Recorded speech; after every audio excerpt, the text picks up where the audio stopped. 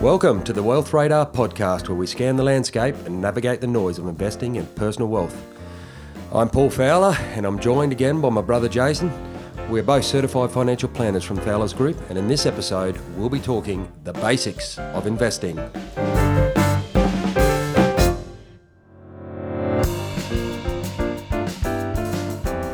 Today is all about discussing the basic foundations and secrets to a successful investment experience. We're going to cover things like, why should you even invest? How do I start? And what should I avoid? And that comes from that constant noise of social media, or tips from mates at the pub or at golf, or even cabbies about the next greatest thing makes knowing where to start very confusing, to say the least. Yeah, and I'm sure we've all been at a pub where we've got a hot tip from a mate, and you know what? At the end of the day, 50% of the time they're probably right at best, but 100% of the time we hear about the times they are right, and 0% of the time we'll hear about the times they're not right.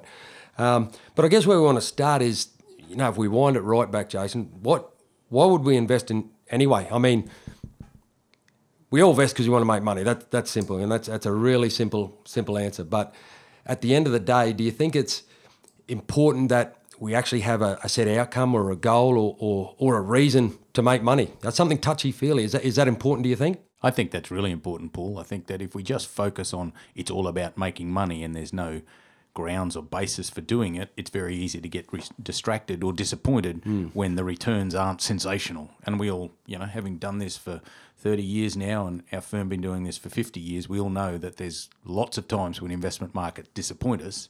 And if we're not actually focused on a why and an outcome, it's really easy to get distracted. And I think the greatest starting point is why. And for most people, it's about having access to money when we're no longer able to go to work. I mean, that's basically, we all talk about retirement, whether it be superannuation or some other nest egg. But really the most important thing is to say, well, how much capital do I need to have so that when I don't go to work anymore, I've got access to an income that allows me to live? Because as you said, it's not necessarily about retirement, because some people, that's a long way away, and I understand it's hard to understand. It's more about, I guess we use the word being financially independent. So you get up in the morning and you go to work because that's what you want to do to fill the day in, and that's what you enjoy, but you actually don't have to, because you've created a pocket of gold or some wealth out the side that can produce the income, which is what you're talking about earlier. Absolutely. I think that's the main thing. It's having a reason for being, and then once we have a reason, then we can structure really smart decisions around achieving that outcome. And a way I think about that, it's a lesson that was passed on to me from Dad that I think he learnt from John Savage, which is a guy through MDRT in the States many times ago, and he said that there's two types of people in the world. He said there's those who earn, spend, and then save what's left, and then there's those who earn, decide what they're going to save for tomorrow, and spend what's less. And he said the most important thing about those two types of people is it's generally those who save and then spend what's left that have the greatest wealth, because they've actually had a purpose and a reason for doing it. But generally, they're also the people that employ those who earn, spend, and save what's left. Yep. And I think we've all been through that. The savings. If you live week to week and have a good time and what have you, and say, right, I'm going to save this $100 at the end of the week, and you do. The next week you spend $100 more than you need to, and it comes straight back out of the tin. I always relate back in my, I guess, previous life, employee life, was a fair while ago, and you'll understand this by the income I was earning at the time, but I was actually an apprentice many moons ago, not a good one at that. I seem to recall a couple of cars falling off hoists. Yeah, I know, but we won't get into that. But I remember being a first-year apprentice earning, I think it was about $130 a week at the time. Wow. It was good. We still managed to have a good time. Don't know how, but did. But I always remember thinking, I can't wait to be a second year, because it went from $130 to, I think, $170 a week in the hand. I thought, geez, all this money. And it happened. Don't know how, but it did. Anyway, I had all this extra cash on me, and I didn't know what to do with it. Within about, a month, 2 months, I was spending it and thinking, geez, I can't wait to be a third year, because I have a big pay rise. Then I actually go from 170 to, I think, to 250, and that happened. And within a month, I was spending that and going, I can't wait till I'm fourth year.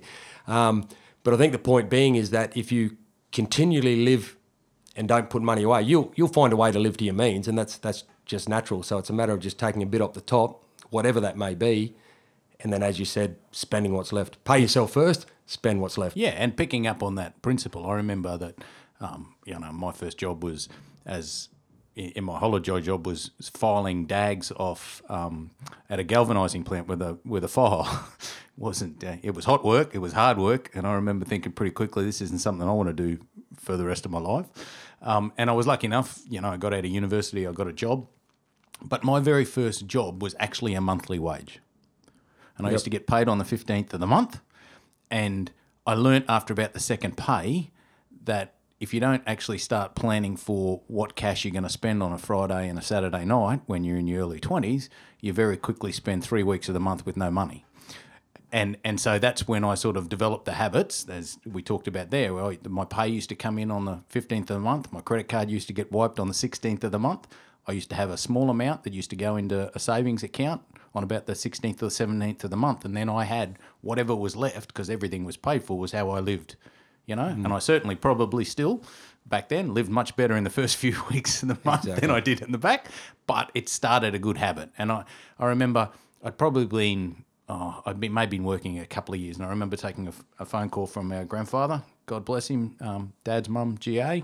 And he rang me and he said, Jason, I've got these shares that I've had for quite a while, and I'd like to start tidying some stuff up. And Grandma and I need some cash, as I really don't know what to deal with this anymore. Would you be interested in buying them from me?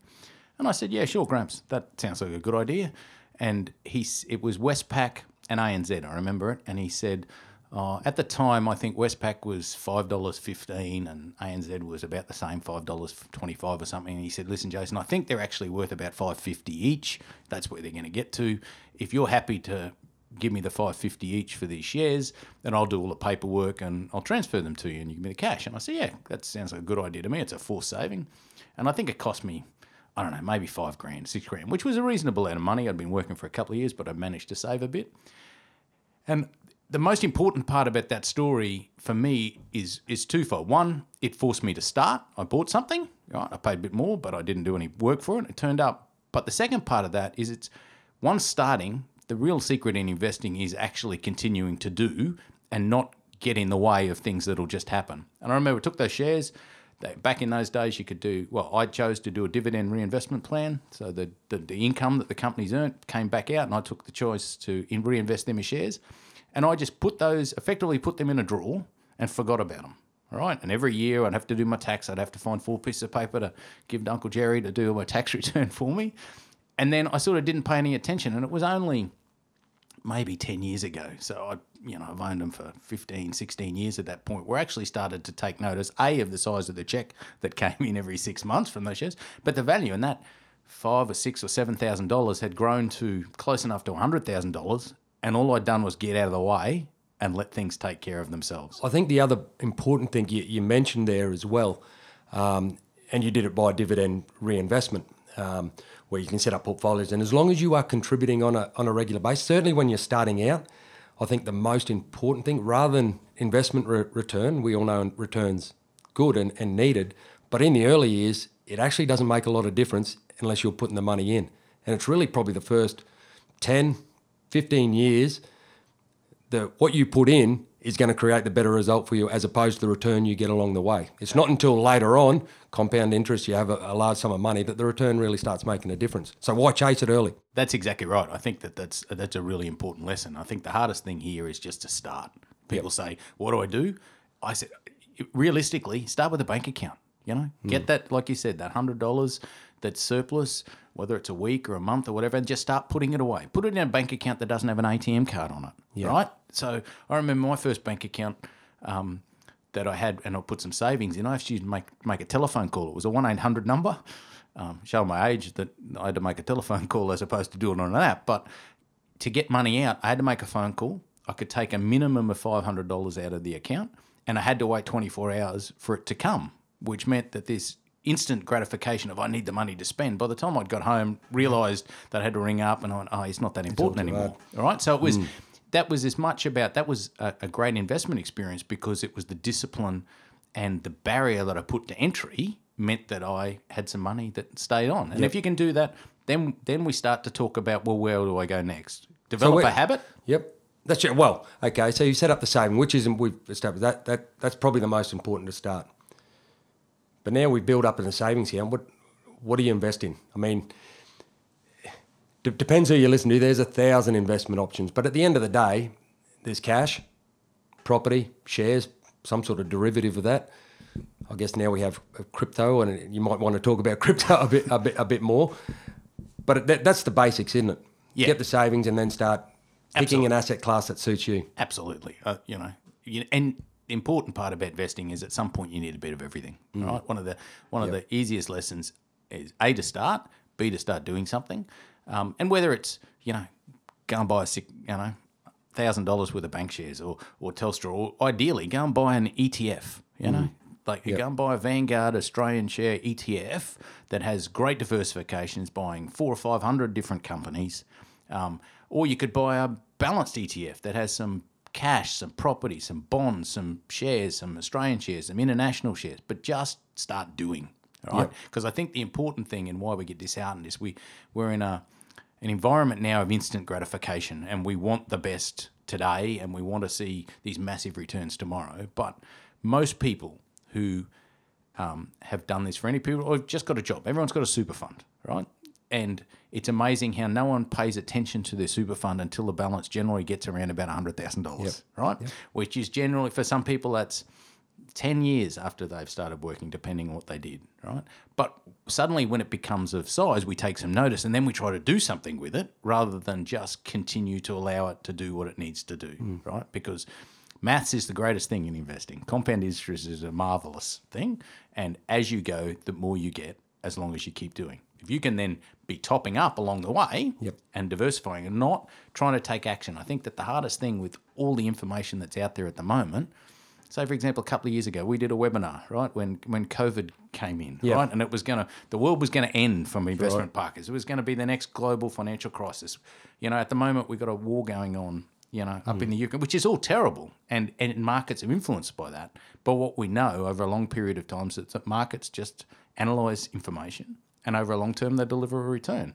And a wise man once said, when volatility is around, all that markets do is take from the impatient and give to the patient. Yeah, that's true. That's true. It's a really powerful thing. But it is important to have as we said at the top, it's important to have a strategy in place. So when times like that happens, you're not thinking you have to do something to change to get a better return. It's an interesting article. The S&P 500 was an article that in the last 20 years, this is sort of to the year ending 2019, started 2020, so just before COVID, but doesn't make a lot of difference. If you actually had money in the market for the last 20 years, the S&P 500 index, you'd have had a return of about 9%. If you missed the 10 best days, so there were basically 5,000 days of trading over that period, if you got out and missed the 10 best days of that trading, your return basically halved by missing 10 out of 5,000 days. Absolutely. And that's just how quickly things can happen, right? And, we're always looking for, if it's up, we need to sell, or if it's dropped, we need to get out. And we live by emotion, this emotional curve. And what that emotional curve does is a gentleman in the US that does some sketches, and Carl, and one of the things that he talks about is the behaviour gap, which is the difference between what investment markets give, which is what you've just talked about, 9% return over a, whatever it was, 25-year period, versus what investors get. And the only difference between the two is people taking action.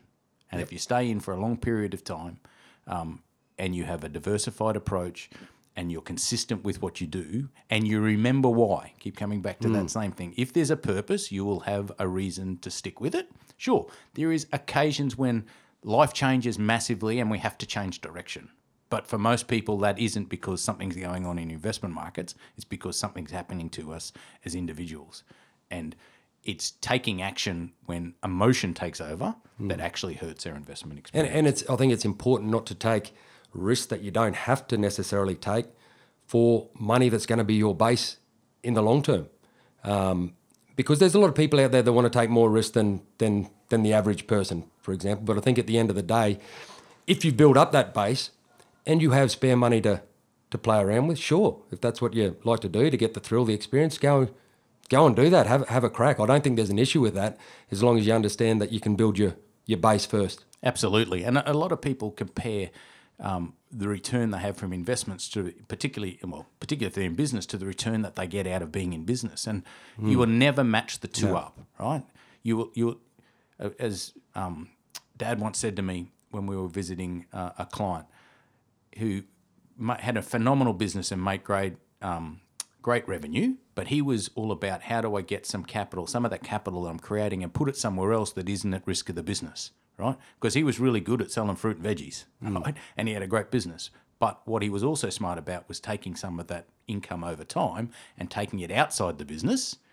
Sure, keeping it in, he got a great return, but he was always at risk. And so it was about creating a safe, we talk about core capital, a safe amount of capital that is independent of how we earn our income, that is there for when we stop choosing to do the things that we choose to do, all right? And as long as we do that, and then we're smart about diversification, having a bit of everything, and planning for the long term, generally the experience is going to be fantastic. And I think diversification is really important from the start, because inherently, if you are investing in an asset that's going to grow for you over time, there's investment risk. You can't get a return that's going to be better than putting your money in the bank and expect that there's no risk that comes attached to it. You just need to understand what that risk is. But in saying that, there's also extra risks that people take that they don't need to take as well. So, for example, investing in, so if we just use shares, for example, yes, investing in shares, there's an investment risk attached to that. But if you're buying one share in a bank as opposed to buying 10 shares in five banks, then you can actually remove a bit of that investment risk by diversifying away. Absolutely. There's lots of academics that have written about that sort of stuff. People win Nobel Prizes for this stuff, but it's boring and consistent, and people are looking for something that's smart and sexy, where when it comes to investing, just doing the right, disciplined, consistent things is actually the best thing that we can do, right? And having as I said at the beginning, just starting with an ETF that has a broad base of shares or has a mixture of shares and property, has some money onshore, money offshore, is really just a really smart place to get. Because investing is the one thing you get for free. Sorry, diversification is the one thing you get for free in investing. It costs you nothing, but it delivers so much, particularly when you have volatility. Right? And that's when it pays. People say, why do I have this boring fixed interest fund that's earning nothing when shares are doing 12%? Because when COVID hits and shares are doing minus 20%, generally that boring fixed interest stuff is doing exactly what it's meant to do, right? And means you have that capital to take an income if you happen to be in drawdown without the worry of what's going on around you. I think one of the best stories is the Warren Buffett story. Probably number one investor. Everyone knows him from an investment point of view. He started investing at age 10, I think. At around age 20, he had about $5 million. That's if we're talking today's dollars. But the interesting thing is that 99% of his total wealth came after the age of 50. Wow. And then at the age of 60, I think 97% of that wealth came actually after the age of 65. And that's the and now he's not $90 billion. Yeah, that's a lot of money. And that's the benefit of compound interest, right? So he just consistently was doing the same thing over a long period of time, and money makes the money. Well, the interesting thing about it is if he actually didn't start at 10, he started at age 20. Yep. And then he stopped at age 65. He actually wouldn't have a lot of money. Well, he still have a crap load of money, but he'd only have about 13 billion as opposed to the 90 billion, simply because of the time. Yeah. And that's the important thing. And I think that the lessons in this, there's some simple things you need to follow, but in reality, from my point of view, A, it's knowing why we're starting, having a plan for what we're going to do because we start, and then staying the course through time, right? There'll be some times when things are going really well, we can put more money in. There'll be times when family situations change and suddenly cash isn't as valuable. Well, it's always valuable, but it's harder to come by, so maybe we have to scale back a bit. But it's just having a consistent thing over a long period of time leads to real wealth and having real choice. Wealth is about choice, right? It's about getting to a point. Money doesn't make happiness, but it sure gives you options about how you go about enjoying your life if you're fit and you're healthy. Yep. And that's really, it's important. At the end of the goal of investing at the end of the day, it's not about minimising boredom at all. It's about maximising returns. So you don't have to touch it all the time to try and get a better return just because you feel you've got to do something. Absolutely. I think that's important. Yeah, that's really important. So, rightio. So I think essentially in conclusion of what we've sort of said today, I think it's important to have a plan, have a reason as to why you want to put money away. Discipline is probably the most important the whole way through. And just think of investing like a cake of soap, right? The more you put your hands on it, the smaller it's going to get. And I think that's really important. But most of all, avoid the noise, the pub chat, the cabbie talk, as Jason mentioned earlier. And just keep going. So hopefully you've enjoyed today's discussion. Please pop over to the Wealth Radar Facebook. Let us know your thoughts about what we had chatted about today and suggest some topics that you'd like us to talk about in the future. Make sure you like the page. There's the plug. Make sure you like the page because that's where we'll be posting when our next episodes are coming out, so you'll never miss one, and tell you what we're going to talk about in the future. So very much thanks for listening, and we'll chat to you next time. See you next time.